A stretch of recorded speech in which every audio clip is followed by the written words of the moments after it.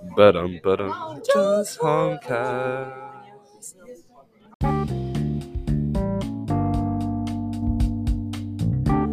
Hello, our dear viewers. Welcome back to the third and final episode of Just Homecast. Your hosts this time are Colin Shan and Ewan Vignesh. Today we'll be looking at two very familiar economic systems that rose during the Industrial Revolution, capitalism and socialism.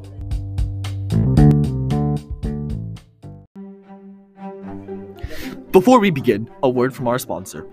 Have you ever wanted to make money? Well, look no further. Introducing capitalism, the economic system to fulfill all your money-making needs. With capitalism, you can make your own business and you can decide how it will be operated. Look at our previous customers like the United States. Just send.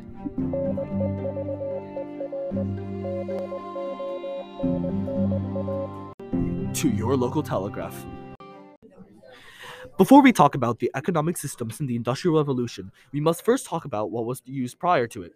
Before the revolution, the main economic system was mercantilism. Later, through pieces like the Wealth of Nations and changes in policies like laissez-faire, they laid the foundation for capitalism. Capitalism is an economic system where trade and market are controlled by private owners and not the state. With the introduction of capitalism, many different ideas and concepts emerged, such as corporations, monopolies, and consumerism. Corporations had four key features that made them extremely popular: limited liability, transferability of shares, judicial personality, and indefinite durations. These features made investment much less risky and more convenient.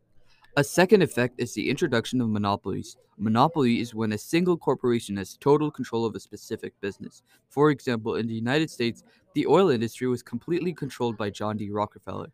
The last effect is the rise of consumerism in mass culture. Consumerism is the economic theory where individuals constantly spend money on goods. In the Industrial Revolution, production became extremely efficient and consumption needed to keep up. So producers started to extensively advertise to the middle class who had some disposable income. This led to many leisure activities like biking and boating. A primary example of a country using capitalism is the United States.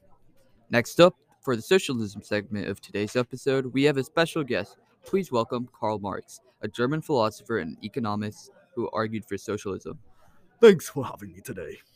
Hello, Mr. Marx. What are your views on capitalism? Capitalism is an inherently unstable system. It is doomed for failure. Why do you think this is the case? Capitalism creates a sharp divide in society between the wealthy and the poor. The proletariat, or the working class, are exploited by the bourgeoisie and the aristocracy. This will worsen income inequality. The rich will get richer, while the poor get poorer. So what system do you think should be done? Well, I believe we should use socialism. It is where the means of production is controlled by the people and the wealth is distributed equally. All right, thank you for coming. My pleasure. And that concludes this segment about socialism.